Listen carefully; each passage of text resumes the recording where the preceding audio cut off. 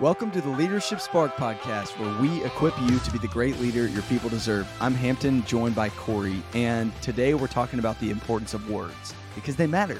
Words matter. That's right. As a leader, how you say what you say, it carries a lot of weight. And so you want to be mindful of that, because you could say something one way and it could be interpreted that absolutely does not get the outcome that you want and the intent that you have. Remember, we judge ourselves by our intent. Other people judge us by their actions. And so even though our intent before the words came out of our mouth was X, people experience us by what they hear.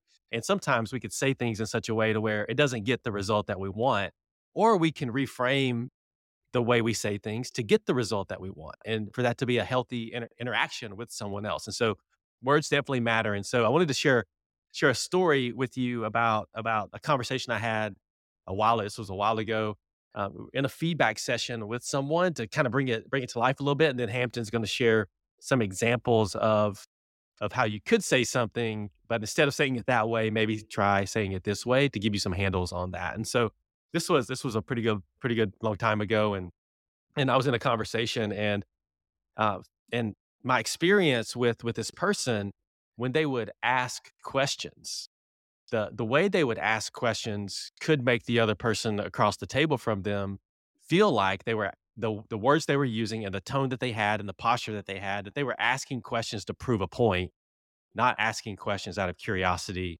and learning. And so there's one way that you could ask questions of someone that makes them defensive, and it feels like, oh, you're trying to lead me to conclude the point that you're trying to make when you're asking this question. Or there's other times when people ask you a question, you feel like that's out of curiosity, and they really just want to understand, and they really just want to be invited into a conversation just to learn. And maybe their point is valid, or maybe there's another way they could view the world as a result of a conversation. And so this person, whenever they would ask questions, often it would feel like they were asking questions to prove a point and not out of curiosity.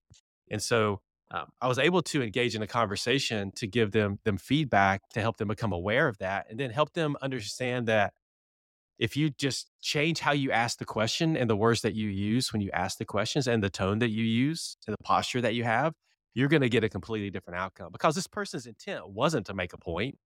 This person's intent was curiosity, but other people could interpret it very differently. And so the words that he used mattered, and him adjusting what he says really made a difference. And it was really cool to be able to see him apply it and be able to get to the outcome that he wanted in conversations a lot faster than in the past, whenever someone would be defensive because they felt like they were being baited into a debate or baited into a point that someone was trying to make. So that's an example, a real life example that I've had. Hampton, what are some other examples of ways that we could reframe how we say something that could ultimately get the outcome that we want in communicating?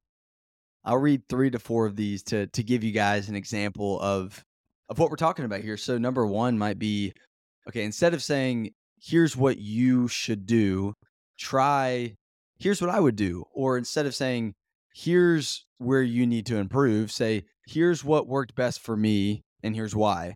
Another one would be, you need to improve your communication skills. Instead of that, try, here's exactly where you started to lose me. Or you need to be more responsive.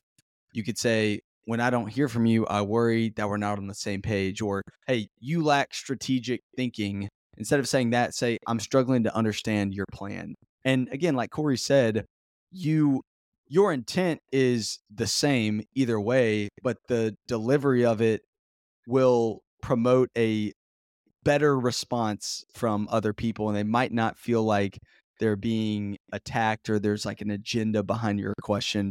They'll feel that you're genuinely curious, and it'll go a much, much longer way. So your go and do would be to really think about the power of your words as leaders.